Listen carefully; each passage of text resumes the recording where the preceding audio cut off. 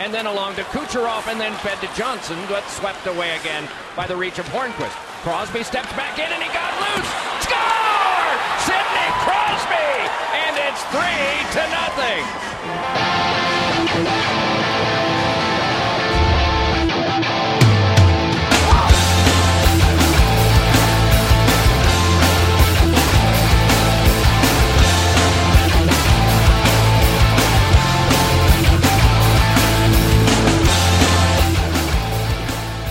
All right, we are here today.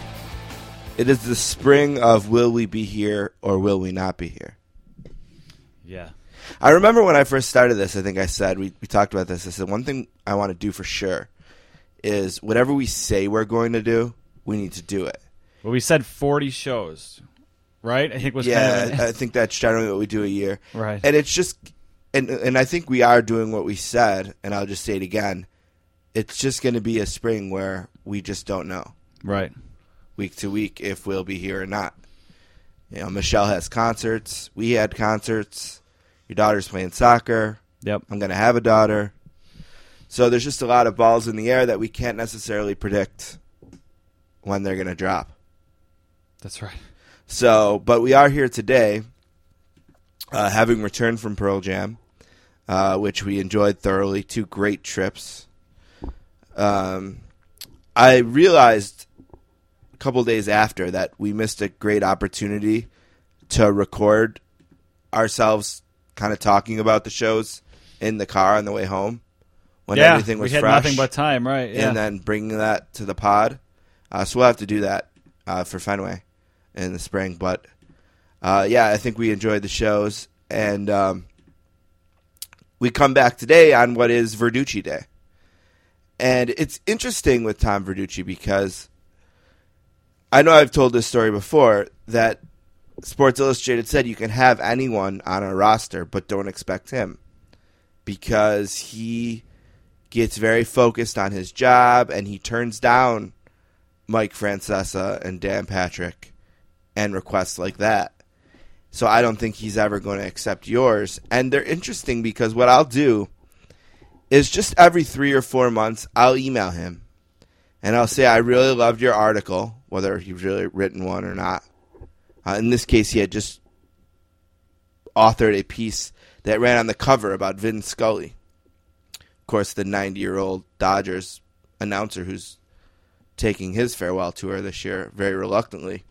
But I'll write him, and I'll say, I really like that. I'd love to talk to you about it. And 6 out of 7 of those don't get answered. Okay. Then 2 or 3 of them get answered with a really polite no that doesn't make any sense. And that was the case this time. So I sent him an email, say on Monday. The following Friday, he responds to me and says, oh, thanks for enjoying it, but I'm on the way to Houston today, so I'm not going to be able to do it.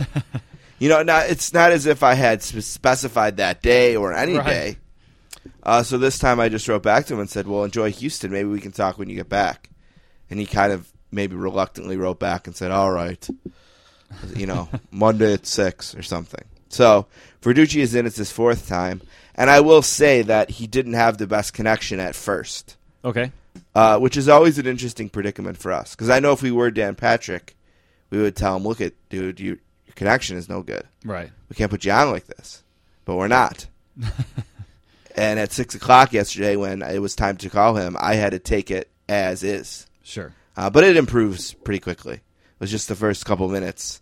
It sounds like he has his windows open while he's driving. Oh, Like, did you ever talk to someone on their Sure. cell phone? Yeah. Now, that's what it kind of sounded like. And then it just stopped. So I wondered if that's exactly what it was.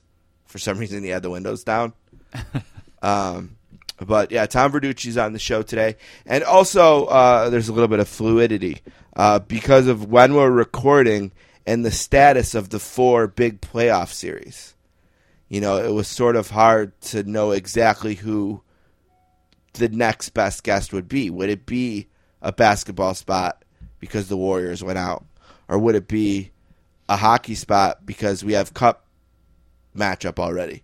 Or what? So I'm not going to announce today as we record who the second guest is, but the show will start with Tom Verducci. It's Season 6, Episode 15. seemed like for a while we were stuck on 14. We were building up quickly. Now it seems okay. like from 12 to 15 has been really slow. Sure. We record on May 25th, 2016. Anthony's 25th birthday and Kurt's 24th birthday. You think he's the same as Josh? Oh, he's older than Anthony? Yeah, I think they're So then he's 26 today? 26, yeah. We both have brothers with birthdays today. Yeah, I think that's right. Nobody cares, though, so let's start the show with three things. Let's play a game. All right.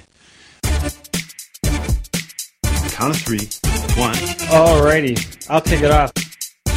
The oil patterns on a PBA lane are very, very difficult. 3. I might be able to beat Jamarcus Russell at quarterback. This is the funnest night ever. Did we just become best friends? Yep. Now let's move on to other business. All right, we'll start with the NHL version of the playoffs. We played the highlight off the top. Sidney Crosby's not scoring 1,000,000 goals, but he's scoring game winners. That's his second game winner in the conference finals. He had an overtime winner, and the game winner last night is actually a goal that made it 3-0. And you were kind of saying how you've been a little bit bored with this round. Well, with the kids especially, like you don't. I mean, sometimes maybe a score can be deceiving, but you sit down to watch the beginning of a game and you kind of have a feel for it the whole way through. But I might be catching the game like midway through the second because I got to put the kids to bed or something like that. And if I flip the game on it, it's already 3-0 or 4-0, then it's like I guess I'll stick with it for a little bit. But I mean, how long am I really going to watch a blowout? And it seems like a lot of the games, even though the series are so close, have been not that entertaining. Yeah, it hasn't been. I don't think we're going to look back on 2015 and say, hey, do you 16 Those conference finals. Do you remember the conference finals? Yeah. You know, part of it is the teams are not that sexy, and that's going to be a huge problem potentially in both leagues when you get to the finals. I mean, there was a thought that St. Louis could bring a pretty big national number. The Western Conference Finals are down almost 40%. Okay, you just mean like geographically, like they're not big cities or anything like that. I mean, they're just not sexy franchises. The St. Louis Blues are not a sexy franchise. No, right. Yeah, and the Sharks are a bit of a bandwagon franchise, I think, at this point. And they're all the way to the west. I mean, they're falling off the flat earth over there. Right. But the conference finals in the West are way down ratings-wise. But one of those teams has to represent the league in the Cup. And then the other team has to be Pittsburgh if the NHL wants to avoid probably the lowest-rated Stanley Cup final since Calgary and Tampa Bay. Yeah, for sure. So we'll see how that goes in terms of ratings. In terms of games, to me at this point, it sort of feels like it's San Jose's to lose. And I only say that because I feel like their stars have been the best. Right, sure. You know, the Pavelski, Couture, Marlowe, Thornton, Burns, the core of guys who have failed so many times almost seemed like they're looking at this like, if we fail now, we'll never. This is it. And I think that gives them a little bit of an edge. St. Louis may have just been guilty of being the team that was in the best division and exhausted themselves trying to outlast Chicago and Dallas in 2 7-game series. Yeah, and Tarasenko hasn't been. And Tarasenko's been bottled up in this series. Yeah. I mean, yeah, they're scrappy. They've played hard, but their stars aren't scoring. And like you said, they might just be gassed. They've had the toughest road. Inexplicably, they're playing their backup goalie. Yeah. You know, there's no reason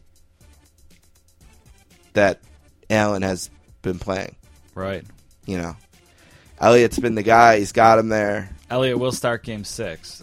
Which, I mean, thank God. Right, why? I don't know why. Yeah, why wait? Why he wasn't. And most likely, Kenny Albert, who's been calling this series for NBC Sports, will be with us on this show. But yeah, looking at the box scores, that series, 5 of the 6 games so far, or 4 of the 5 games have been 3-goal. Not memorable. Or more. Yeah. I mean, some of them were multiple empty netters, but they just haven't been that close since Game 1. In the East, obviously, a little bit more exciting with Pittsburgh and Tampa.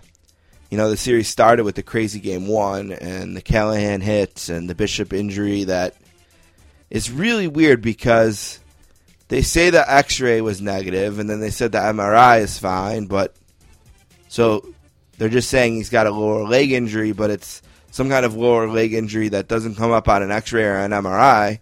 And I think they're bullshitting, I guess. Or he's just the most dramatic drama queen in the history of hockey. Because, he was crying and flopping around on the ice. He needed to be carried onto a stretcher, and then there's just all that and no injury. I don't know. I find it suspicious. And there's a show on Showtime, Don. It's a huge disappointment. I may tackle it in one last thing. It's called, Chasing the Cup or something, and it's a 24/7 style. Okay. A look at the conference finals, and it's going to follow them to the finals. It's only a half an hour long. There's way too many on-ice highlights. There's almost nothing to the show. It sucks.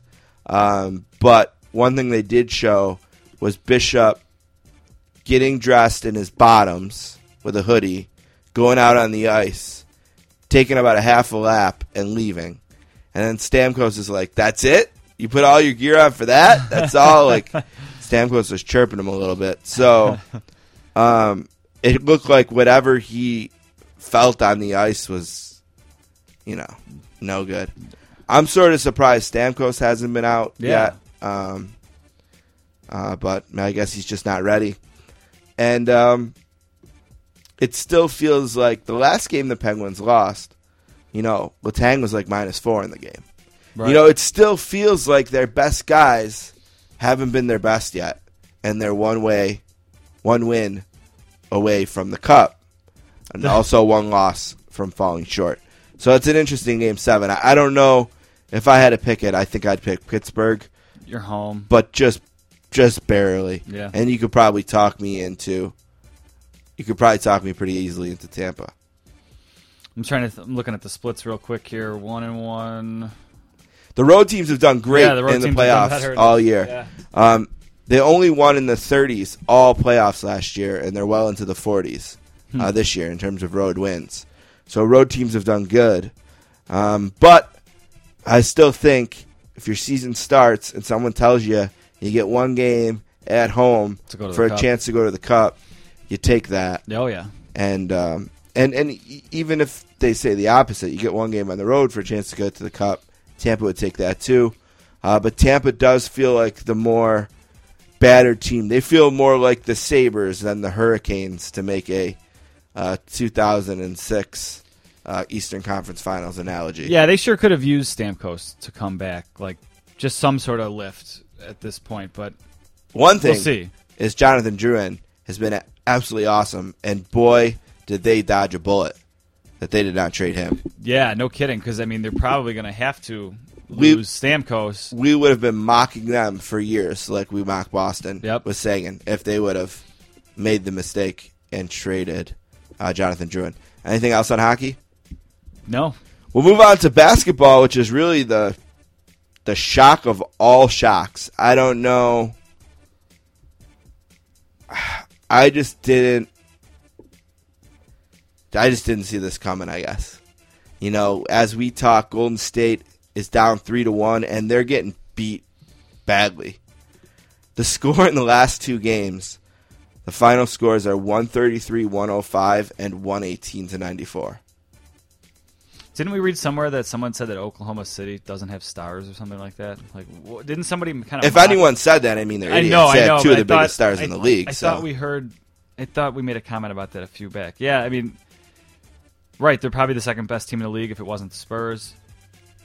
We've talked all along on this show when we've talked about basketball about how the interesting thing in the West is they had a 3 seed that would be like a 1 seed in a lot of years. Right. And Oklahoma has just hit their stride. And Russell Westbrook and Durant are playing well together.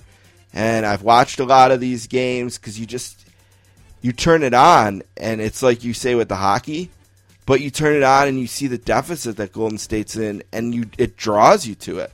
Yeah. It's like, so why does it happen? Someone smarter than me is basketball. Why has this happened? Well, I mean, I'm probably only a little bit smarter than you, and I can tell you one reason is Steph Curry doesn't look like Steph Curry. Whoops. He's not scoring at the pace he used to. And they just don't have any answer on the defensive end for Oklahoma City's offense. That's the number one thing. When you're giving up 133, 118 plus points a game, I mean, clearly you're not doing much on the defensive end. They lost game 1. They gave up 108 points. The only game they didn't give up 100 in was the one they won, and they gave up 91 in that one. So look at when you've won 73 games, nobody's going to count you out until you've lost 4, right? Nobody's going to sit here and say, "Oh, Oklahoma, you're in the finals." It just it's ugly.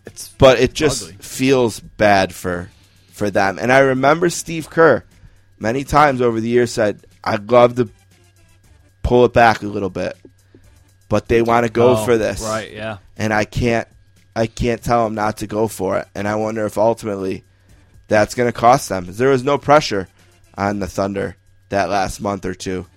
My next question, I mean, before looking at the scores and talking about the scores and how they can't play defense, my next question was just, did Steph Curry do something even for an entire season that was just unsustainable? But it doesn't matter. They're not playing defense. They're not keeping them to under 100. Yeah, and people have brought up his injuries. He was amazing in Game 2. Yeah. So unless there was some injury in Game 2 or in the beginning of Game 3, it's hard to use that as an excuse. Mm-hmm. He was healthy enough to score, I think, 40 in Game 2 or something great. He had a great game in Game 2. It's just like they got to Oklahoma. Oklahoma was able to steal one, and then they got to Oklahoma, and just the wheels just seem to have fallen off the bus, and it's going to be up to Kerr and Curry and Thompson, the leaders of that team, to try to get them back on, and the margin of error is 0 at this point. That'd really be too bad if they can't pull it out. I mean, that's the 18-1 Patriots right there. Yeah, but worse because one game, crazy wonky things happened, right? Like the guy caught the ball on the side of his helmet. Right. This is Right. a team like that just getting beat and beat hard night in and night out. The other side of the bracket, Cleveland looked like they were on vacation. They were sitting 10-0 in the playoffs. And Toronto was awesome the last couple games at home.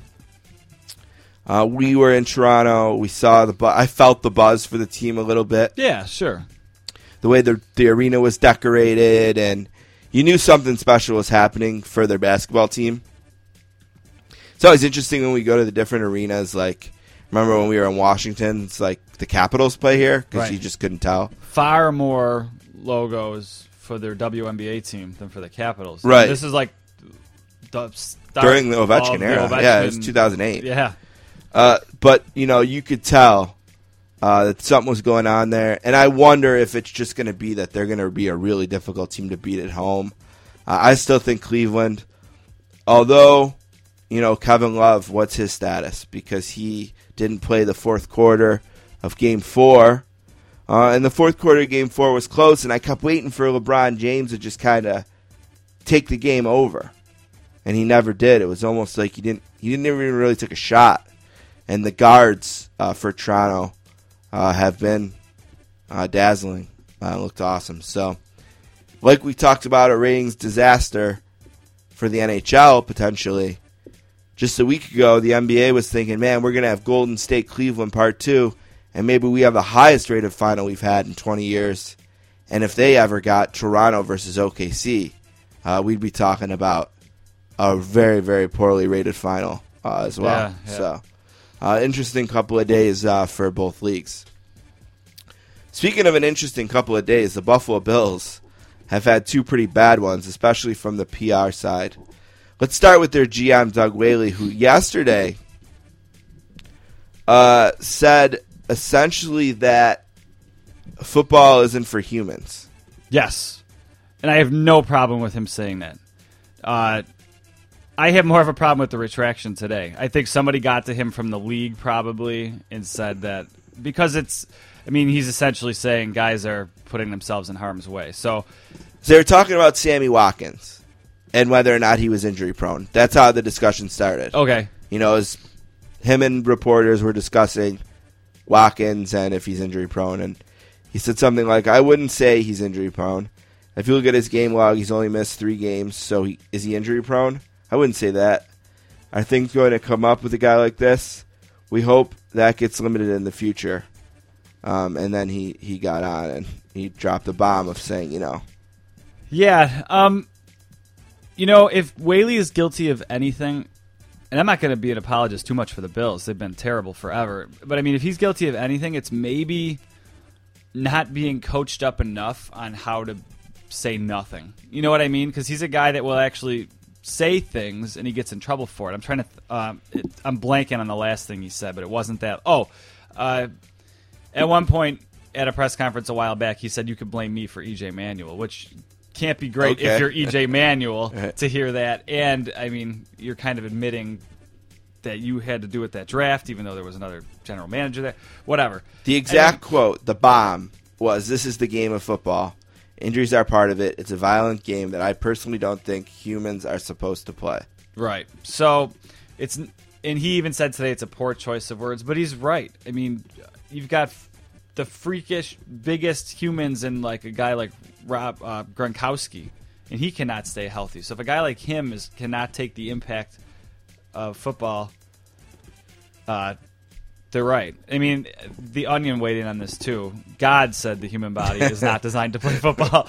So God agrees with Doug Whaley. I don't have a problem with that, really. I mean, he was asked to make a comment. He kind of rambled on a little bit, and he stuck his foot in his mouth, and then he has to... The more embarrassing part is today that he had to read a prepared speech or whatever. There's actually an essay, which I believe is an excerpt of the new Chuck Klosterman book in GQ, and it's about some comments that Malcolm Gladwell made, I guess, essentially saying that eventually no one will play football. Right. And it kind of goes into like looking at whether that's the case or not. And I don't know if that will ever happen, but I will say this. It's to the point where nobody can say they don't know the risks. That is absolutely true.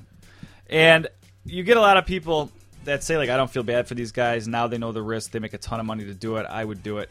But it's not about the Tom Brady's of the league that make a load of money. It's about the guys that play 4 or 5 years of college football, never make it anywhere, and then just flame out and have to deal with like CTE and stuff. That's the stuff I would look at when putting my kid into football pads. It has nothing to do with like, because that is unrealistic to say like, okay, I'm going to weigh the benefits of football against But you should know if you're the 52nd man on Western Kentucky University, you're not going to make those millions. No, you do, right. I'm not saying that he doesn't know that. I'm saying that's why as a parent, they're going to be less and less kids in football. Yeah, hey, parents are going to have to make decisions with their kids about whether they play. Right. And there is already, plenty of ways to play safer at younger ages. Sure. Not really getting into tackle football until late in middle school or into high school. Right. Playing flag football and developing skills and stuff instead of hitting. But I will say that, there's other jobs besides football that are similar to this. It's not as glamorous. Like, there's engineers who go over to Iraq and make $300,000, $400,000 a year for 4 or 5 years to do some engineering work there that they get paid $50,000 here for. But it's a dangerous job. Right. There's oil field jobs in Canada. I used to work hockey schools with a kid who, during the winter, would go into Alberta and do, like, the most dangerous job at the oil fields in Alberta, and he said he did it because they paid $90,000 to him to do it. Mm-hmm. And the reason it paid so much is because of how dangerous it was and how hard it was to get people to do it. Yeah, I just think at a young age, I think for the most part, the odds of you making the NFL are slim. If you even make it, your average career is like, 3 years, 4 years. So, and that's another thing that people know. Right. There's plenty of statistics. Nobody's saying to them, hey, if you make this league, you're probably going to play 15 years and make $100 million. I'm just saying to the Gladwell thing, that's where I agree with him. I think there's going to be less and less people putting their kids into football. So, and that's where it starts. Right now football is What I wonder, do no though, wrong organization, and it's run that way too, like from the top by Goodell and everybody. They run it like they are indestructible, and I think they have to be careful. They're close. will what you saying bear true in the lower income, that higher risk areas of the country? I don't know. I mean, people play the lottery, and it's a stupid thing to do. What I mean is, like, where football is viewed as a way out, as a chance to live a better life, will people be making that decision? Well, that's what I mean. The people the people that should least be playing the lottery, like play at it the least most. play it the most, and that's maybe what you do when you put your kid into football. Like maybe, just maybe, he can be the next so and so that got out of the slums or ghetto or whatever to make something better of himself. I mean, yeah. I just think there will be rules. I think football is going to look totally different 10 or 15 years down the road when my kid would be playing it at a serious level than it does now. Well, the other less serious but maybe more silly aspect of the 2-day this is the PR thing to slam nightmare the Bills for the Bills is apparently they have a very strict new media policy. That includes the Bills telling the media that they don't want them reporting on drop passes or interceptions at practice. And that was almost like one of the reporters for the Bills, one of the beat reporters, tweeted out a picture of the media guide. Yeah, almost like I'm looking at it right here. That was like line item like 3C. Like they almost hid that in there, kind of like people wouldn't notice that. And that's a huge deal. Here's some stuff that's strictly prohibited. Referencing run plays or game strategy, including trick plays or unusual formations. I get that. Not that I like it, but teams are weird about stuff like that. Reporting on personnel groupings, sub-packages, players who are practicing with individual units. Like, I guess you can't say, hey, Sammy Watkins was out there with the second unit today. Sure. Okay. I mean, that stuff all sounds like stuff you hear from private teams. Like you get that in hockey with like the upper body or lower body injury type stuff. So, but that quote goes on to say, players who are practicing with individual units, special plays, who is rushing the passer, drop passes, interception, that's completion percentage by the QB, etc. Those ones have. That's where I have I have a problem with all of it. I don't think other coaches are looking at other teams' beat reporters trying to figure out like the Bills' schemes or anything. But I mean, I guess there's an argument out there for that. You can report. Not saying E.J. Manuel threw an interception on the first play has nothing to do with strategy. So then they talk about injuries. Injuries that occur during practices open to the public can be reported. Media should not report on any injury situation occurring during a practice that is not open to the public, with detailed speculation to the potential nature, severity of the injury, or level of practice participation. Acknowledging an injury occurred is permitted, but anything beyond a general report would be purely speculative and possibly inaccurate. Yeah. The local radio channel had Joe Biscaglia on. He's a really good beat reporter for the Bills, and he's gone on to do TV work now. But he said, like, they have, like, backed off that a little bit, but they haven't, like, printed an official, like, redaction of what they wrote. So they might have backed off what they said, but, like, if they don't like what you wrote, are they going to point back at the thing and be like, no, we told you this earlier? And some people have said it might even be against, I'm not sure whose policy, like, but it might even be against NFL policy to put out something like this. Tim Graham tweeted, and now to open practice. Let's hear it for your Buffalo Bills. And there's a picture of the dictator from North Korea's limousine going down the street with a giant picture of him above. I saw, I'm not a fan of his, the ESPN. Mike Rodak. He was tweeting. Yeah, I got a few of them here. Okay, go ahead. If the Bills prohibit interceptions and drop passes from being reported, then touchdowns and catches will not be reported either. I'm having trouble confirming whether the Bills are holding OTAs today. Not allowed to talk about it. A former Bills running back who wore number 34 and might be a member of the Pro Football Hall of Fame is watching practice today. Yeah, and he wrote some other things about how, like, the last the last interception not thrown by a guy named Taylor, or like they just went around the rules, like the square root of 25 through the last interception. A QB just threw a pick six on his first pass in 11-on-11. It wasn't Taylor or Jones. So I mean, what are the Bills going to do? What are they? And this seems like that part looks really bad. Because like I said, if you're panicky about like strategy or whatever, I don't agree with that, but I guess I can see where you're coming from. But this is to do what? Protect their quarterback's ego? Like, I don't understand. If their quarterbacks are that fragile, the Bills have a way bigger problem than them throwing interceptions in practice. I brought up an article that kind of, got all these quotes together, and the article ends with this sentence: "The Bills will surely take a huge step forward and reach the Super Bowl with this new policy in place." Period. That's how the article ends. Exactly. And you can find that on Fox Sports. All right. The music has ended minutes ago. That means enough of us. It's time for Verducci time.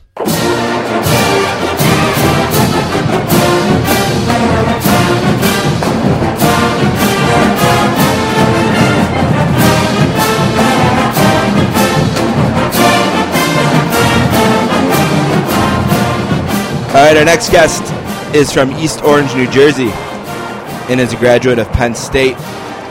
In 1993, he joined Sports Illustrated, where today he is a senior writer. He is one of baseball's best writers and is one of the best television analysts as well.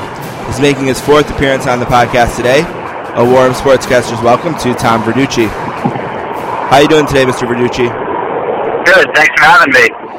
Yeah, it's great to have you. We always love having you on, and I have so much to talk to you about. We might as well start right with the Vin Scully piece that you had. Really cool to see an SI cover with Vin Scully on it. Obviously his last year. And I was just thinking as I was reading it and thinking about you writing it and watching the video of you interviewing him and watching videos of you talking about interviewing him. I just kind of wanted to get a little bit of perspective of what writing this story meant to you and what, as you said, as far as you know, being the only, televised interview he was going to do. What did it mean to you? How did it feel for you to be the one that was that had his ear and were able to answer those questions and write that piece? Well, it's funny because somebody at SI asked me about a year ago, that I've written a lot of stories about different players and teams and events. If there was anything that was really on my list that I hadn't gotten to. And Vin Scully was the first one that came to my mind. And especially knowing after he had said 2016 would be his final season, I knew my opportunities now had a clock on them. So, I went in there wanting to understand how Vin has been so good for so long. I mean, nobody has to tell me how good he is, and that was kind of my objective starting out, was not to compile a bunch of greatest hits of Vin Scully or a bunch of tributes to Vin Scully. We all know he's great. My objective was, let me find out what Vin thinks of himself, and it's probably his least favorite subject, so to get him to talk about himself was really my objective going in, and actually a personal curiosity as well, because I wanted to know myself, how he could sustain greatness for so long, and also to get to know him a little bit better. So, to me, I think it was a professional honor to write the story, but it was really a personal honor as well. I thought it was really interesting, too, how the story came together. And you mentioned how trying to get Vin Scully to talk about Vin Scully is a challenge, but you kind of write, I was kind of thinking of it like a pitcher. You kind of wrote into the story how there was a couple times where it was like you'd almost try to sneak the slider by him. You know what I mean? Like, and you painted that out in the story about how, okay, here's an opportunity, I'm going to go for it. And I thought that was really interesting how you kind of illustrated his reluctancy through kind of the technique that you use to try to break down the wall a little bit. Yeah, and I think with a lot of stories that I do, depending on what the subject is, whether it's a trend or a person, I try to go about it in a way that does justice to that person. So in this case, we're talking about someone, not just a great baseball broadcaster, but a very learned person, a man of manners at an age where we seem to be losing a lot of those things. So, I wanted to honor who Vin Scully is, not just his career, but kind of approaching it the same way. And, that was a challenge to do. But it's sort of like listening to Vince Scully call a game where you do feel like you're sitting next to a friend. He just has a way of putting you at ease.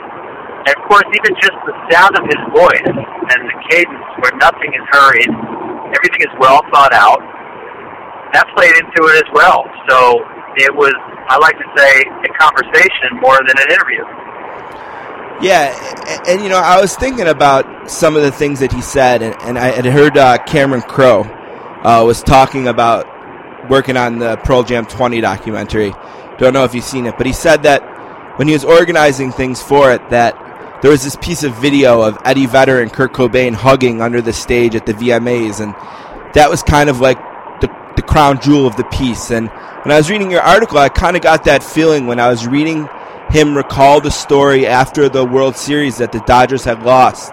And he talks about having to walk through the outfield and go into the clubhouse and then into the training room, and how was Jackie Robinson and Pee Wee Reese were in there, and how he was just kind of almost like a fly in the wall in this unbelievable exchange between them after maybe the worst professional night of their lives.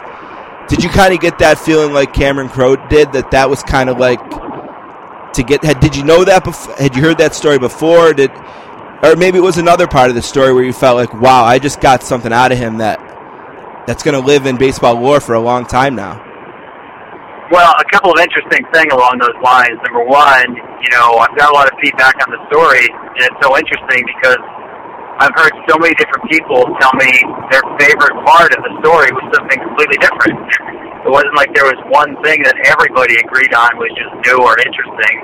Each person seemed to take something unique out of it, which is pretty cool. And secondly, in terms of the Bobby Thompson game 1951, I had heard the story before about Vince Scully being there to hear this conversation between Pee Wee Reese and Jackie Robinson. Now listen, I can hear that story over and over again because we're talking to someone who is giving us a first-hand account of, in all likelihood, the greatest home run in baseball history, or certainly the most famous.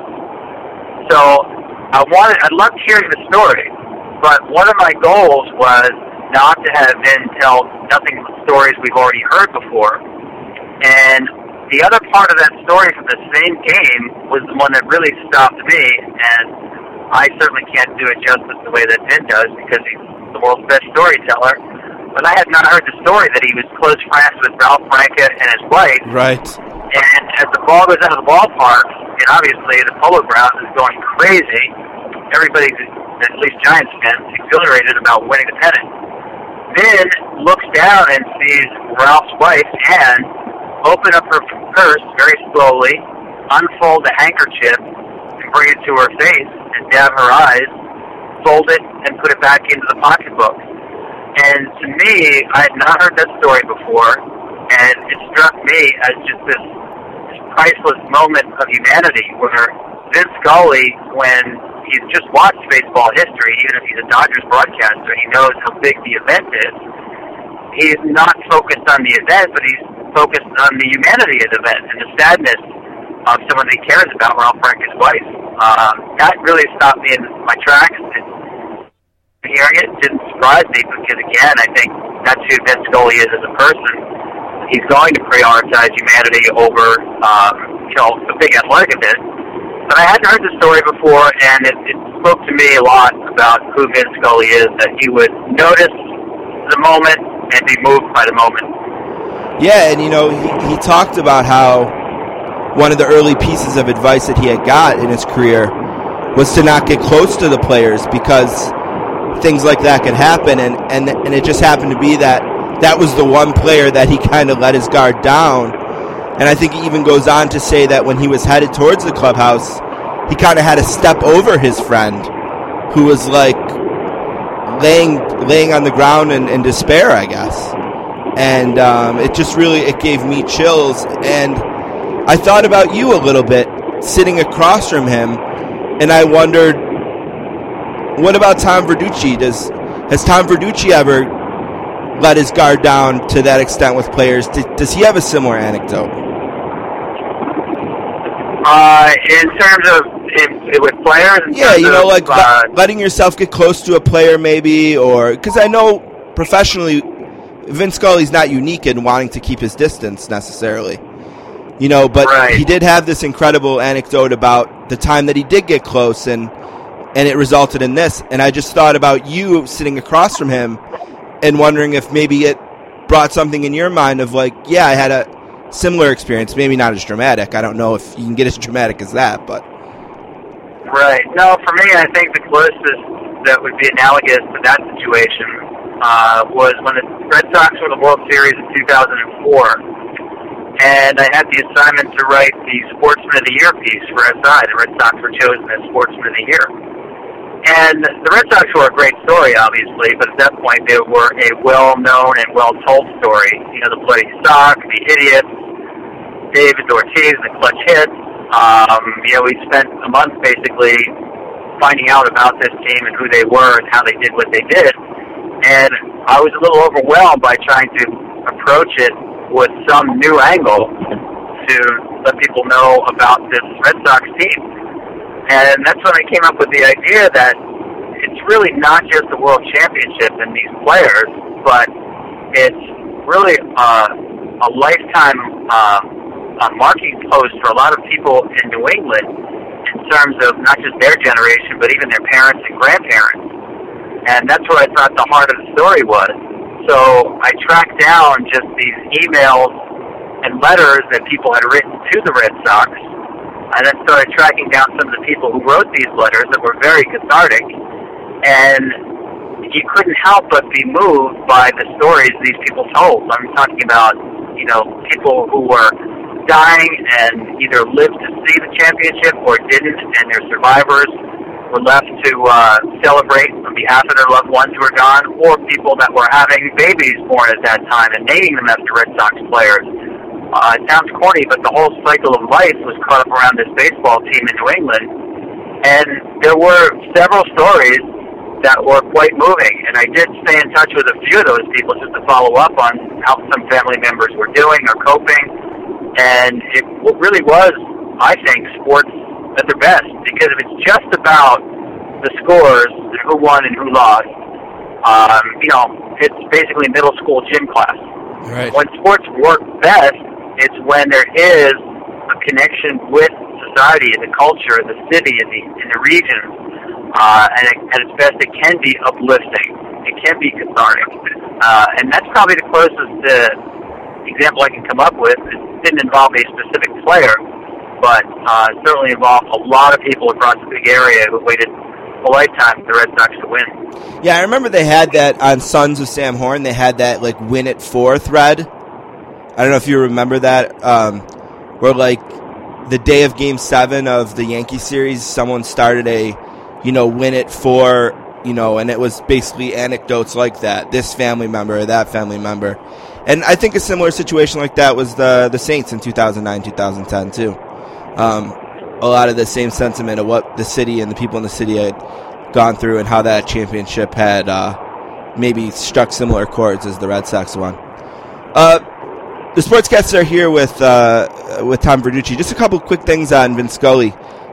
You mentioned in there that this kind of struck me. It didn't surprise me that he doesn't watch much baseball, that he's not calling. But he said almost that he never watches baseball. Like, does that mean he hasn't seen a World Series game since, like, 1988? Like, how extreme do you think he was being when he said he never watches baseball? Yeah, I don't know that I took him literally at his word that he never watches baseball. Okay. It goes back to something Red Barber had told him early on when he was starting out. And, of course, Red had the biggest influence on young Vince Scully than anybody. And Red just told him, don't try to copy anybody else, because if you do, you will water your own wine.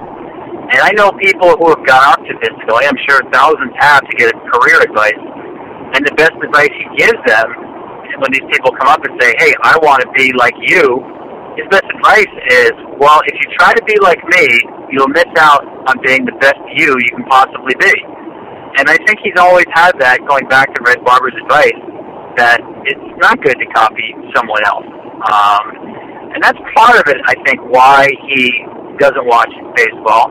But I think the other part is, you know, he truly is a Renaissance man. He's a voracious reader. He loves musicals, actually all kinds of music.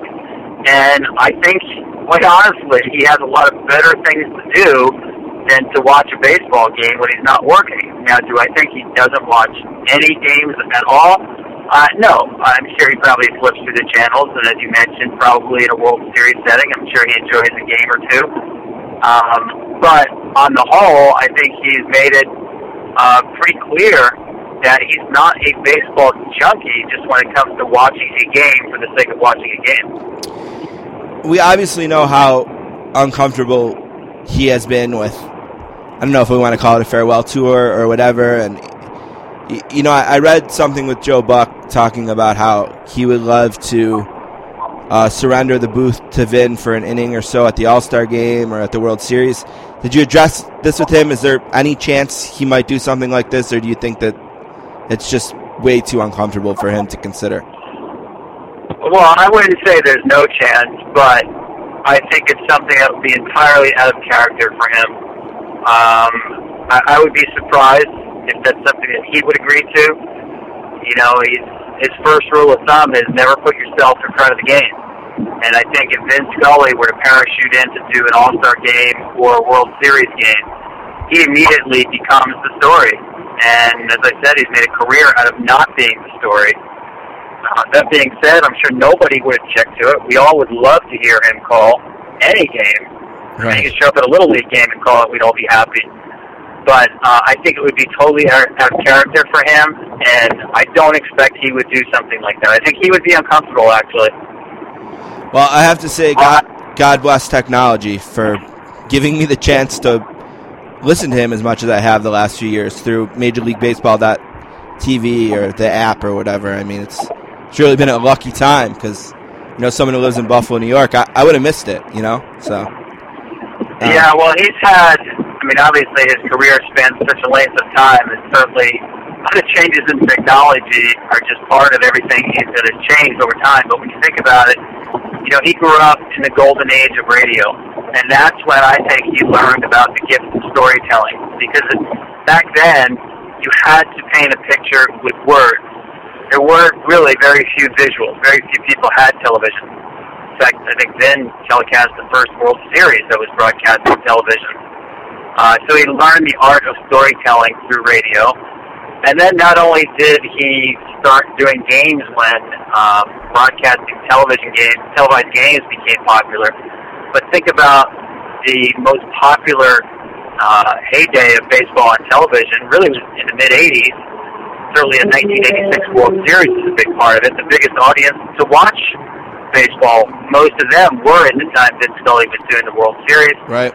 And now, of course, as you mentioned, with technology, you know, anybody with a connection can hear Vin Scully. So, you know, as iconic as he was in Los Angeles for all these years, now, you know, full generations of people who never set foot in L.A. understand the greatness of Vin Scully, the great Dodgers announcer.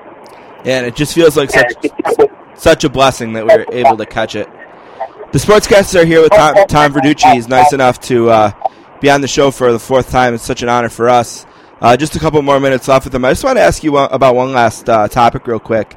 I was reading on SI.com an article that you had just authored about the cliff year for pitchers and the contract that Steven Strasburg had signed. And I've been thinking, it seems like all summer so far, spring, about pitchers and the arm. I read Jeff Passan's great book. Not sure if you've had a chance to read it yet, The Arm, and his deep dive into elbow issues and handling pitchers. And I talked to Jeff on the podcast about it for a while, and been watching some incredible pitching performances this year, 20 strikeout games, things like pitchers being pulled out by Don Mattingly in the middle of no-hitters, the dominance of Jake Arrieta, who you also wrote in the magazine about, Clayton Kershaw.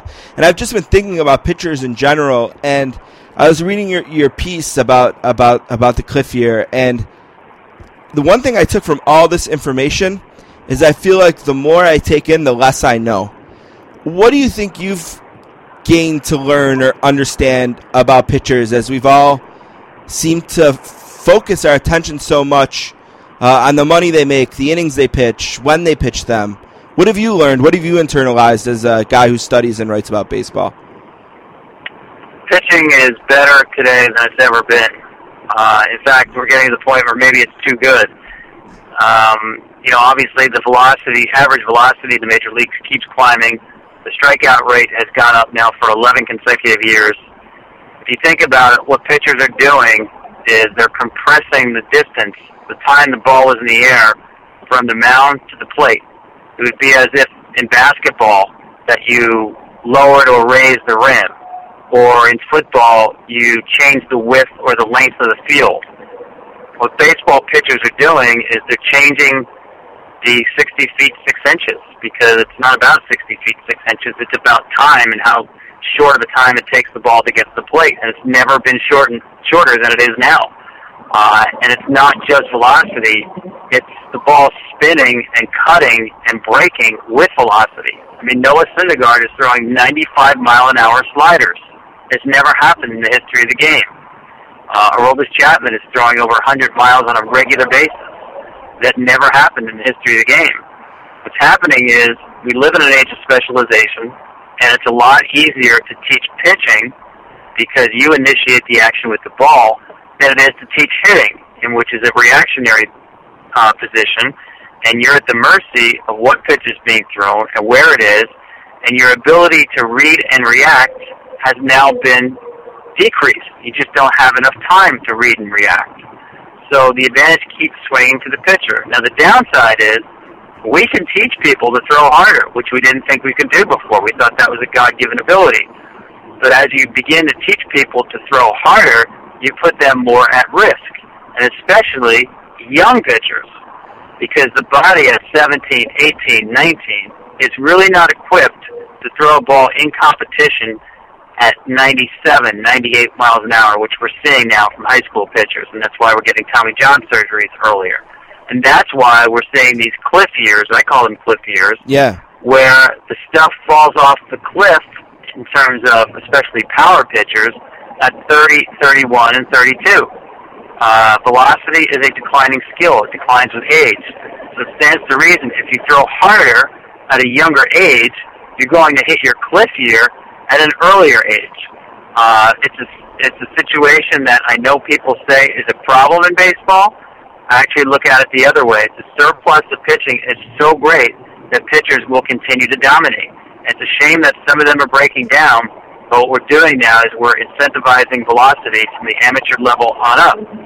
So it's about throwing harder, and we see now starting pitchers, it's about the same mentality relief pitchers have, which is you don't need to pace yourself. It's about velocity, maxing out, throwing as hard as you can, which often compromises mechanics. I think with all the attention paid to innings, pitch limits, days of rest, what people continually miss is the poor mechanics that come into play. People are compromising their bodies and their mechanics in the search for more velocity. And most of these pitchers who are breaking down early, the Tommy John surgery especially, have really fundamental flaws in their delivery where they are breakdowns waiting to happen. Yeah, and you wrote about that on SI.com as a possibility with Noah Syndergaard as well. With Syndergaard, I wrote that he's either a breakdown waiting to happen because velocity and spin at this rate is unsustainable, right, or he's an absolute physical outlier. Right. And I'm starting to believe he's the outlier. He might be the Nolan Ryan of this generation. I actually like the way he throws. It's a simple delivery. And, of course, he's built like an NFL tight end. So, if size and muscle mass matters, he certainly has that on his side. I don't see a lot of the risks and red flags that I see with a lot of other pitchers because he has the size and the good mechanics. He's an extremely unusual case. Like I said, I have a feeling that he just may be a Nolan Ryan kind of outsider. And Mets fans would love to hear that. But do you think that maybe they're seeing the cliff year for Matt Harvey right now? Well, it's too early to say. I think it has. I wouldn't say, he's still young enough. He still should have an extended prime. Right. It reminds me more of Cole Hamels in 2009, Yordano Ventura in 2015, Michael Wacha in 2014, Madison Bumgarner in 2015. When you take a young pitcher, a power pitcher, and you extend him through the World Series, And in most of those cases where they haven't logged those kind of innings before, you're going to see the wear and tear show up the next year. And in every one of those cases, it's easily seen in their fastball. And I think that's what Harvey is facing now.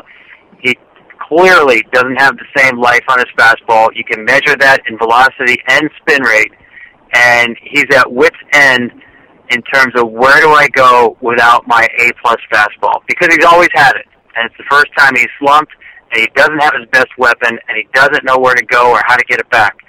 And I think he may need to back off, because right now I think he's trying too hard to get his velocity back. Interesting. If we had a pitcher draft right now, would you pick Arrieta or Kershaw or someone else just for this year? I would take Clayton Kershaw for this year, for 5 years, for 10 years. I think he may be on the greatest run of pitching that we've ever seen. I think you could say that about Pedro Martinez, and he had a 6 or 7 year stretch of domination, but he didn't do it at the volume that we're seeing with Clayton Kershaw. And I've never seen someone extend it for this long without getting hurt, without having any down years whatsoever, even anything close to a down year.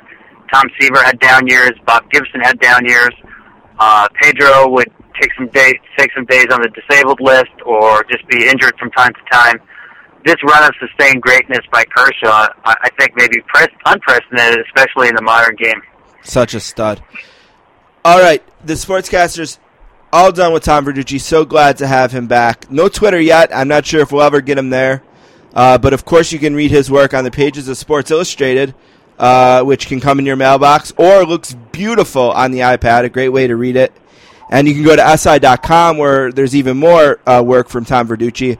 And if you get the Vin Scully piece that we talked about on .com, there's also a 17-minute video that you can watch attached to that as well, which is fantastic.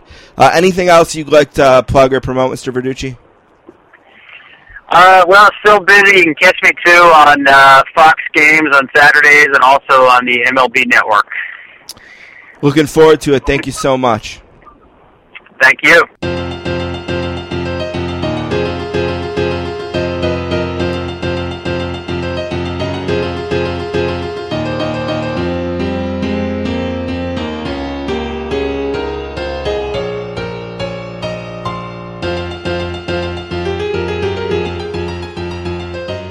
All right, I want to thank Tom Verducci for being on the podcast today. I know the connection wasn't the best in the beginning there, and it's just one of those things that I can't really do anything about. I can't really tell Tom Verducci to find a better connection, but luckily it did improve as the interview went on, and I'm sorry about that. It is Thursday afternoon. Don and I recorded the bulk of the podcast yesterday on Wednesday. And I just hung the phone up with our next guest, Kenny Albert, and finished that interview. Since Don and I recorded, of course, the Western Conference Finals were won by the San Jose Sharks. So they're going to be in the Stanley Cup. And we talk to Kenny Albert, who called that series for NBC Sports, in a second here. And get his view on the Sharks and maybe find out who they might want to see going forward. We stole 15 or so minutes of Kenny's time. So we'll get to that in a second. Before we do, quick update on the book club. The book club book of the month is Your Favorite Band is Killing Me. What Pop Music Rivalries Reveal About the Meaning of Life by Stephen Hayden. And I've been reading this book now. I'm about 5 rivalries in. And the second rivalry is actually Pearl Jam and Nirvana. And I'm not going to say that what Stephen wrote in there is crap.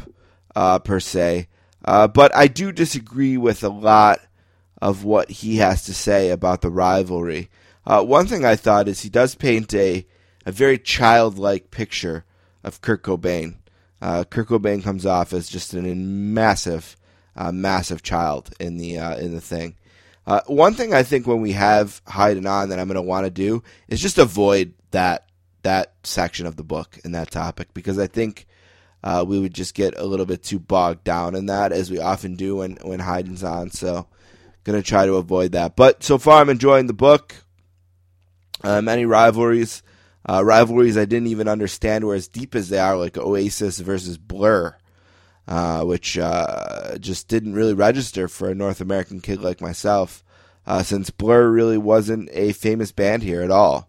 They had that one hit that you hear at hockey games, but other than that, I never knew that they were a band that rivaled Oasis, so it was interesting learning about that and other things. Again, the book is called Your Favorite Band is Killing Me, and it looks at some of the biggest rivalries. The one I'm reading right now is Prince versus Michael Jackson, and it's interesting because it's written obviously before Prince had passed away, so it'll be interesting to talk to Stephen and find out how that chapter may have been or may not have been different had that had not happened yet. All right, we're going to take a break. We're going to come back. We're going to talk with Kenny Albert. He's going to update us on what went down last night in San Jose and look ahead to the Cup final, which he is calling for Westwood 1. And then Don and I will be back with one last thing.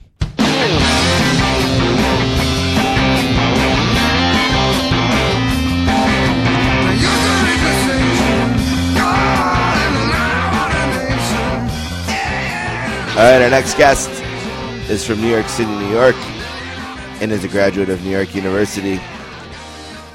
He's called baseball, hockey, basketball, and football in more places than I can recount.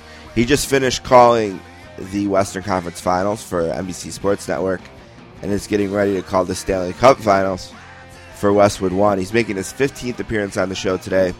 Warren Sportscasters, welcome to our good friend, Kenny Albert. What's up, Kenny? Hey, Steve. How are you? Pretty good. How are you? Good. A little tired. Took the red-eye home from San Francisco last night. Haven't slept much, but fun series and looking forward to the Stanley Cup final. You know, it's been an interesting... I don't know. It's been a really weird playoffs. Interesting isn't even the right word. It seems like, you had these weird quirks going in where, there's no Canadian teams or something like that. And then it just seems like as the playoffs have gone on, it's been a year where teams that were used to succeeding with the core group right now have been getting picked off by teams that were used to failing. And that's going to set us up for a San Jose versus Pittsburgh or Tampa Stanley Cup. So you just called the Western Conference Final. What is it about this Sharks team that has failed so often with this core in the playoffs that you think is clicking this season? Right. Well, first of all, I think we've gotten so used to seeing teams such as the Kings and the Blackhawks and the Rangers the last 3 or 4 years make deep runs that it is a little bit of a shock to the system. Tampa Bay obviously went deep last year all the way to Game 6 of the Stanley Cup Final. Pittsburgh, you have to go back to 2008 and 2009 for their last runs all the way to the Stanley Cup Final. And San Jose, it's the first time. So some new blood with the Sharks advancing to the final for the first time in franchise history. But I think it's great. I mean, for the organization, 25 years now, 24 seasons of Sharks hockey, and they've come close on a couple of occasions. It was their 4th trip to the Western Final. Of course, you look back to the 2014 first round when they had a 3-0 lead on the Kings, and LA came back and won that series in 7, so they've had some real tough losses in the postseason with this core group. And they made the coaching change to Pete DeBoer, and he said on numerous occasions throughout the West Final, he said, look, I'm the beneficiary. He said Todd McClellan was a really good coach, and they did some great things over the last 7 years in San Jose, and unfortunately they missed the playoffs last year, made the coaching change, and DeBoer comes in, and it's remarkable when you look at what he's done now with 2 franchises. The Devils missed the playoffs in 11, and the Sharks missed the playoffs last year, and in both cases, Pete DeBoer comes in, and the next season leads the team to the Stanley Cup Final. But when you look at their core group, Thornton and Couture and Marlowe and Pavelski, so much playoff experience, and they finally break through and get to the Stanley Cup Final for the first time. They added some pieces during the offseason, Paul Martin and Joel Ward, guys who have gone deep into the playoffs but haven't won the ultimate prize. And then you look at the depth and what some of their younger players, Donskoy and Tierney and Wingles and Nick Spaulding, and these guys have played so well. And, even their third defense pair, Brendan Dillon and Roman Polak, they're tough to play against. They're big guys. And then they bring in a goaltender, Martin Jones from L.A., who didn't play much behind Jonathan Quick, but does own a Stanley Cup ring, and he now has 12 wins in these playoffs. So it's a great story. The Blues had a terrific year as well. Whichever team advanced, it would have been great for their fan base. Blues haven't been to the finals since 1970, and it was their first conference final since 2001. They looked a little tired and slower than the Sharks, and maybe they had some injuries, but it was a terrific season for St. Louis. They finally got by the first round after getting eliminated each of the last 3 years early. So kudos to the Blues, and congratulations to the Sharks. It's a fairly obvious point, but I think to get this far, you need your stars to be your stars. And if that point was ever going to ring true, it's with this San Jose team. I mean, every night it's Pavelski, it's Couture, it's Burns. I mean, it just seems like every goal that goes in, it's like, oh, there's one of their stars stepping up again. And even in just this round, you saw the struggles of Tarasenko. Obviously, he got the two A-Rod type goals last night. And maybe, he did have a good run, but it just seems like a lot of the success of this Sharks team can be illustrated when you look at the stats of the stars of the team. No, absolutely. I mean, you look at the numbers in this series from Pavelski and Thornton and Couture, as you mentioned. Brent Burns had the 2 goals in Game 2 after the Blues had won the first game. But then you look at the other contributions. Joel Ward with 4 goals the last 2 games. Tierney had some big goals. Wingels had the game winner in Game 2. So they got contributions from a lot of people. But you're right, Steve. The Stars carried the load. That top line of Thornton, Hertl, and Pavelski, they were just tremendous.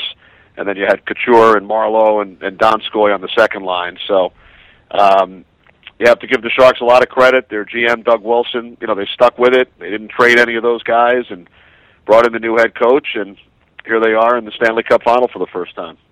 What is the buzz like in San Jose? You've been down there. What kind of feel did you get? I know that Bay Area, they got the Golden State thing going on as well over there, but what's the buzz like for the Sharks in the area? Yeah, no, it's been great. It's been exciting. And I went to one of the Golden State games. I went to Game 2 of their series with OKC, so I got to experience that as well as a fan. But, the Sharks have always had great crowds. The fans have supported them since the early 90s, and like I said, they've had some playoff disappointments, but it was loud in the building last night. Ken Hitchcock made an interesting comment earlier in the series. He said he's always enjoyed coaching in San Jose, and he's coached there before in the playoffs as well. He said the fans are in their seats watching warm-ups. They don't just show up for the game, and he said that's unique for an American city. It doesn't always happen where the fans are so focused during the warm-ups. So it's a great crowd, and they couldn't be more excited than right now heading into the Stanley Cup final for the first time. Going into Game 7 tonight, if you're a Sharks guy, who do you think that obviously they're never going to admit it, but there's got to be one of those two teams that you feel like they'd prefer. Is there one that... That's a great question, Steve. I haven't really looked at the history as far as how they've done against those teams over the last couple of years. I think either way, it should be a great final. You have a Tampa Bay team with the experience of having been there last year, and Pittsburgh, some of their guys have been there. So I don't know if there'll be much of a difference depending who they play, but all 3 teams are speed teams. You look at the Sharks, they're able to use their speed to exploit the Blues in this series, and the Lightning have great speed, and the Penguins with some of the additions they made, Carl Hagelin and Kuhnhackl and a couple of the others, and Sheary. I think it'll be a fun series to watch as far as the speed element goes, no matter who they play. You got to figure that Mr. Bettman and his other suits in Manhattan are praying to the god of hockey that the Penguins can pull this out tonight. I do not think... Well, I'm sure they remain neutral and obviously don't outwardly root. Pittsburgh certainly, as far as TV ratings, you would think would bring more eyeballs than the Lightning would. But I think when a team like Tampa Bay has the success they've had 2 years in a row, they certainly gained more of a national following. They went all the way to the Stanley Cup final last year. They played a terrific 7-game series with the Rangers last year. They played the Red Wings in the first round both years. So, we'll see. We'll see what happens. We know it'll either be San Jose Pittsburgh or San Jose Tampa Bay, and should know obviously a couple of hours from now as we speak on Thursday afternoon. And either way, it should be a terrific Stanley Cup final. One last thing before we get too far away from the Blues. We'll start to wrap up anyway, but when you look at the Blues, you mentioned how they finally got over the hump of the first round, and we knew that division was great. I mean, and you look at how Nashville played in the playoffs on top of it. The top 4 teams from that division that qualified were all really good teams, and for them to have to get by Chicago in 7, and Chicago is such a difficult out. I mean, if you beat them, you have to beat them in 7, and you probably have to do it in overtime or by 1 late in the third like the Blues did. And then they had to fight through 7 games against a really tough Stars team. And now I've already heard talk about, was that enough, and should Hitchcock be fired? And I hope not, because I think that they look like a team that's on the brink of really putting it all together. And I don't know if you feel the same way, but if I were them, I'd be looking at the Sharks and thinking, let's just stay the course like they did. No, absolutely. I think Hitchcock's a terrific coach. He's won a Stanley Cup. He's had so much success in the league. He's the 4th all-time winningest coach, so they're certainly on the right course.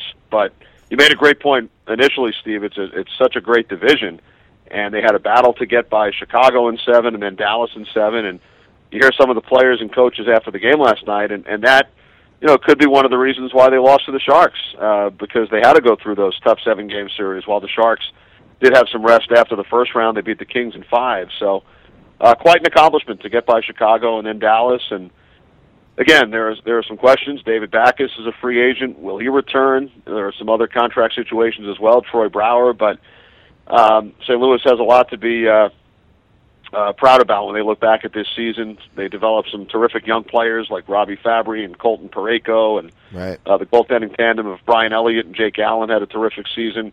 Tarasenko, although he struggled this round, he put up really good numbers the first 2 rounds and was a major reason why they got by Chicago and Dallas, and he scored 40 goals during the regular season. So he's a star. You look at Stastny and Steen and Berglund, it's a terrific core. Alex Pietrangelo, Bouwmeester on the first defense pairing. So the division won't be easy next year. You have those same teams we talked about, plus Nashville. But I think once the Blues look back, it was such a disappointing ending when you're that close. But great season for St. Louis. Let me ask you this about Kenny Albert and his preparation. You obviously have a lot of experience going from TV to radio.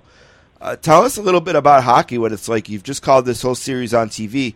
Now you're going to transition and call the Cup final on radio. What is that for the broadcaster? How do you have to prepare different?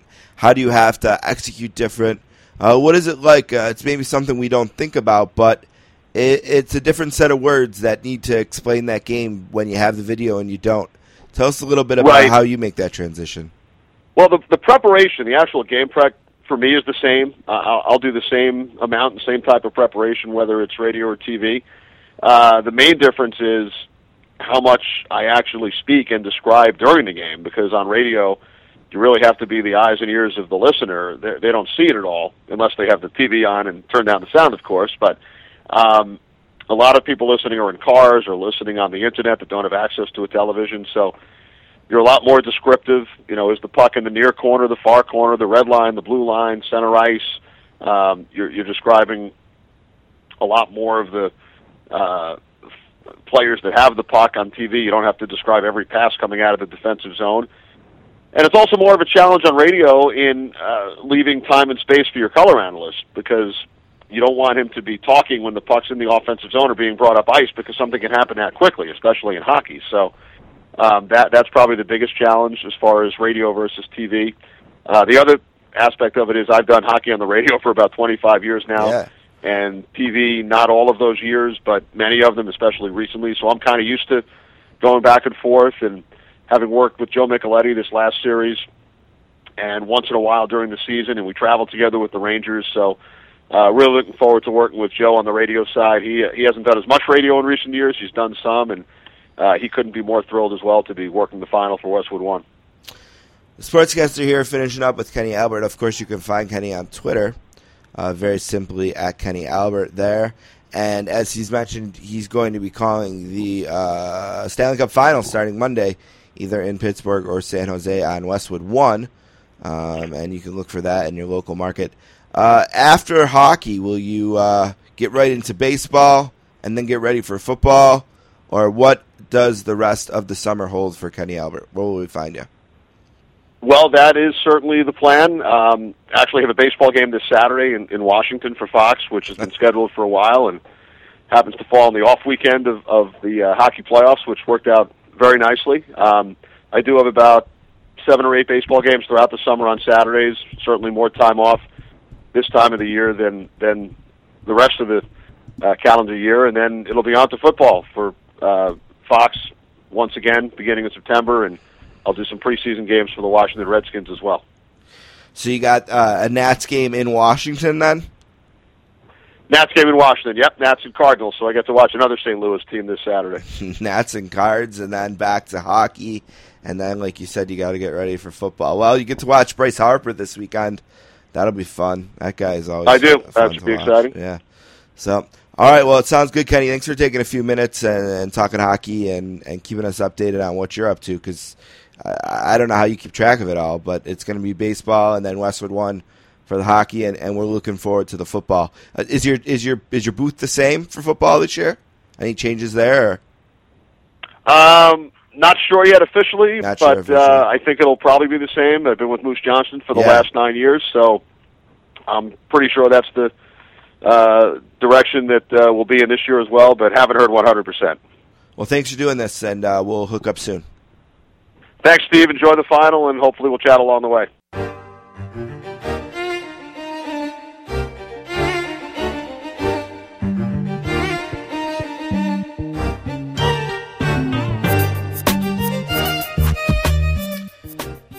All right, I want to thank Tom Verducci for being on the podcast today.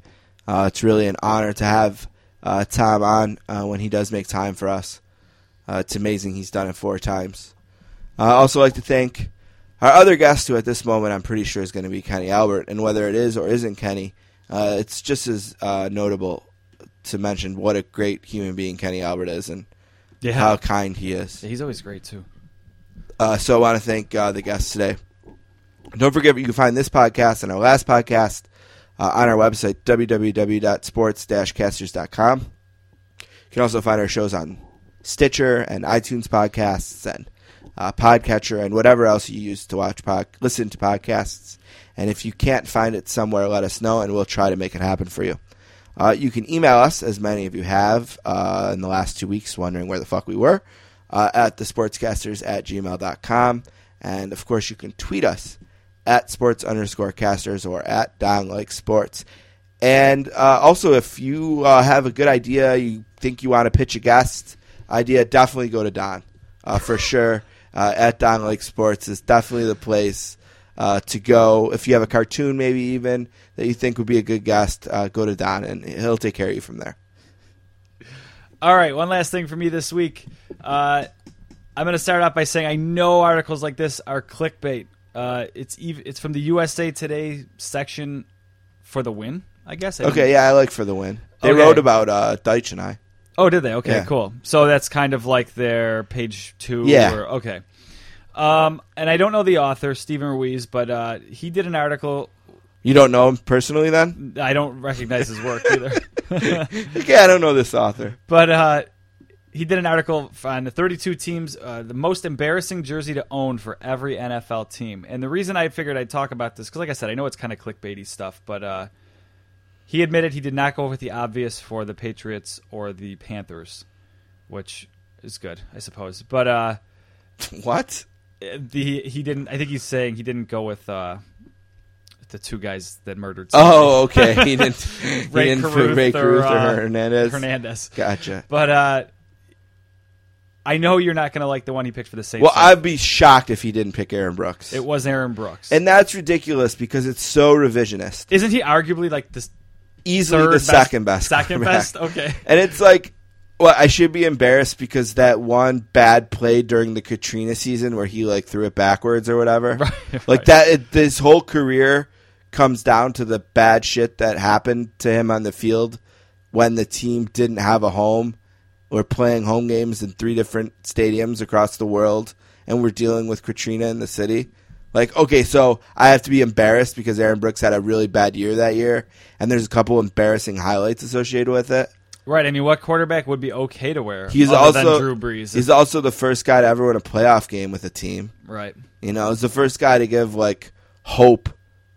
You know, I started playing fantasy football back then, and he was at least fantasy relevant. You know what I mean? Like, he was There's so many other quarterbacks I can think of. Like, why wouldn't it be more embarrassing to wear a Steve Walsh jersey?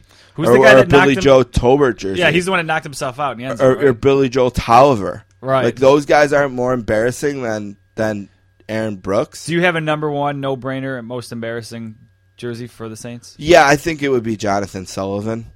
I'm not sure I remember. He is a defensive tackle. There was a year the Saints had 2 first-round picks, and they used the 2 first-round picks to move up to the 6th pick to pick a guy named Jonathan Sullivan from Georgia, who eventually is probably most notably known for being kicked out of the press box in New England for hoarding all of the food on a game where he was a healthy scratch. That's pretty awesome. I think they whiffed on the Bills, too, by the way. Who do you think they picked? I think they picked O.J. Simpson. No, they didn't pick O.J. Simpson, and I guess they could have just automatically ruled him out the same way. Oh, okay. But he didn't specify that he ruled him out for that reason. So then I would think they should pick... If they didn't pick O.J. Simpson, I would say you pick Scott Norwood. They did pick Scott Norwood. Yeah. And I think that's kind of wrong. I mean, the Bills kind of... the community kind of rallied around Norwood after that, and he was like one Yeah, but then they showed him the door quickly. Sure. They were nice to him when he came home, but then they got, you know... I mean, he played the next season. Year, yeah. He won a playoff game, yeah. So, I mean, I think that's kind of low-hanging fruit. I think the Bills' obvious one is Aaron Maven. Like, that's just a horrendous pick. I think the problem with, like, our picks is you have to know our teams. Yeah. You know, like... We know that Maben and Sullivan are embarrassing. Yeah. But if you just wore like a Maben jersey out, like someone might just think it's like a cool throwback. See, I wouldn't have thought about Sullivan because that doesn't feel. But I mean, you said he was a first-round pick too. Yes. Yeah. So. He's a top 10 pick. You know, yeah. He's like 6th, I think. So that would be bad. I mean, because you can go with like J.J. Hardy from the Bills or something like that, or you know how on message boards they'll pin threads. Yes. Well, for a whole year on the Saints message board, there was a thread pinned, and the title of it was, How Fat is Jonathan Sullivan? And it was just pages and pages of people updating the obesity of poor Jonathan Sullivan. A few of these that I think are no-brainers. Like, I think Jamarcus Russell, I don't think there's an argument. And who was the other one? Ryan Leaf, I think is... All right. And we're really, I can tell our sensibility is to lean towards draft busts. Sure. Where there's probably an argument to be made of, like, guys who just humiliated the franchise. Like, for the Cowboys, is Leon Lett a really good pick for this? Now, he won Super Bowls there, and he was really good. Yeah. He also had 2 humiliating plays as a member of the team. Sure. Yeah, that's a good question. Like, for the Sabres... like a Slava Kozlov jersey, a guy that just hated his time here. The guy I would think of for the Sabres is... the guy they traded for the 1 year, Bob Corkum. No, who am I thinking of? The guy they signed from Philly. The big... Oh, Ville Leno. Yeah, Leno. That's a good one. Yeah, that's a guy that had a decent career, but as a Sabre was horrible. Yeah, that would be... You're right, we both are leaning toward draft picks. It'd be interesting to kind of come up... The Titans had Randy Moss. I forgot he even played there. Right, so that was kind of his for them. Interesting. All right, one last thing for me today, and everyone knows I think I'm an Apple guy. Yes. I like Apple. Of course, I miss Steve Jobs. Rest in peace. I have had no beef, generally speaking, with Tim Cook until today. There's an article on Yahoo by an author I don't know. I don't know the author. But according to Tim Cook, the iPhone was invented nearly 350 years ago. Okay. During a chat at the Startup Fest event in Amsterdam on Tuesday, Cook spoke to a bunch of people on topics ranging from health to the future of TV. But the pair shared an anecdote from the night before when the European Commissioner took Cook to a museum in Amsterdam. Did you happen to know, Tim, where and when the iPhone was created? The Apple executive explained that in one painting at the museum, he thought he saw the subject holding an iPhone. You know, I thought I knew until last night. Last night, I was taken over to look at some Rembrandt, and in one of the paintings I was shocked. There was an iPhone in one of the paintings, Cook jokingly explained. It's tough to see, but I swear it's there. So now I think he's joking and being lighthearted. Yeah. But when I read this, it made me think of another story that is not a joke. There is a picture circulating on the internet of a fan watching the Mike Tyson versus Peter McNeely fight. And allegedly, he is from the future because he's taking a picture of the fight with a smartphone. Oh, yeah? So, like, right now, if you Google Tyson McNeely fight smartphone, yeah, it comes up in comes Google. right up a story about how people seriously think there's someone Sure holding. enough. Now, apparently, it was really quickly debunked by someone researching cameras in the time and finding one that looked exactly like what this person's holding. Okay. But conspiracy theorists who think that the government blew up 9/11 and, you know, that we never walked on the moon have a new feather in their cap, and it's that time travel exists and we have proof. Because Tim Cook saw it in a painting at a art museum in Europe, and some guy from all places, went to watch Mike Tyson versus Peter McNeely and blew his cover when he took out his iPhone. People are watching all sorts of past Mike Tyson stuff. They're not less than a month ago, it came out that someone discovered like a trick, like a hidden Easter egg in Mike Tyson's Punch-Out. I saw that, yeah. Like there's this guy in the audience, and that if when he moves, ducks his head, you can knock the guy out. Punch the guy and he gets knocked out. So yeah, apparently watching old Mike Tyson media is the thing to do now. So time travel exists. What isn't clear is why a person empowered with time travel would choose Peter McNeely versus Mike Tyson as his destination. Because he presumably knows who's going to win time travel already, too. So he's just there, like, is he just there gambling on it? He wanted a picture for posterity.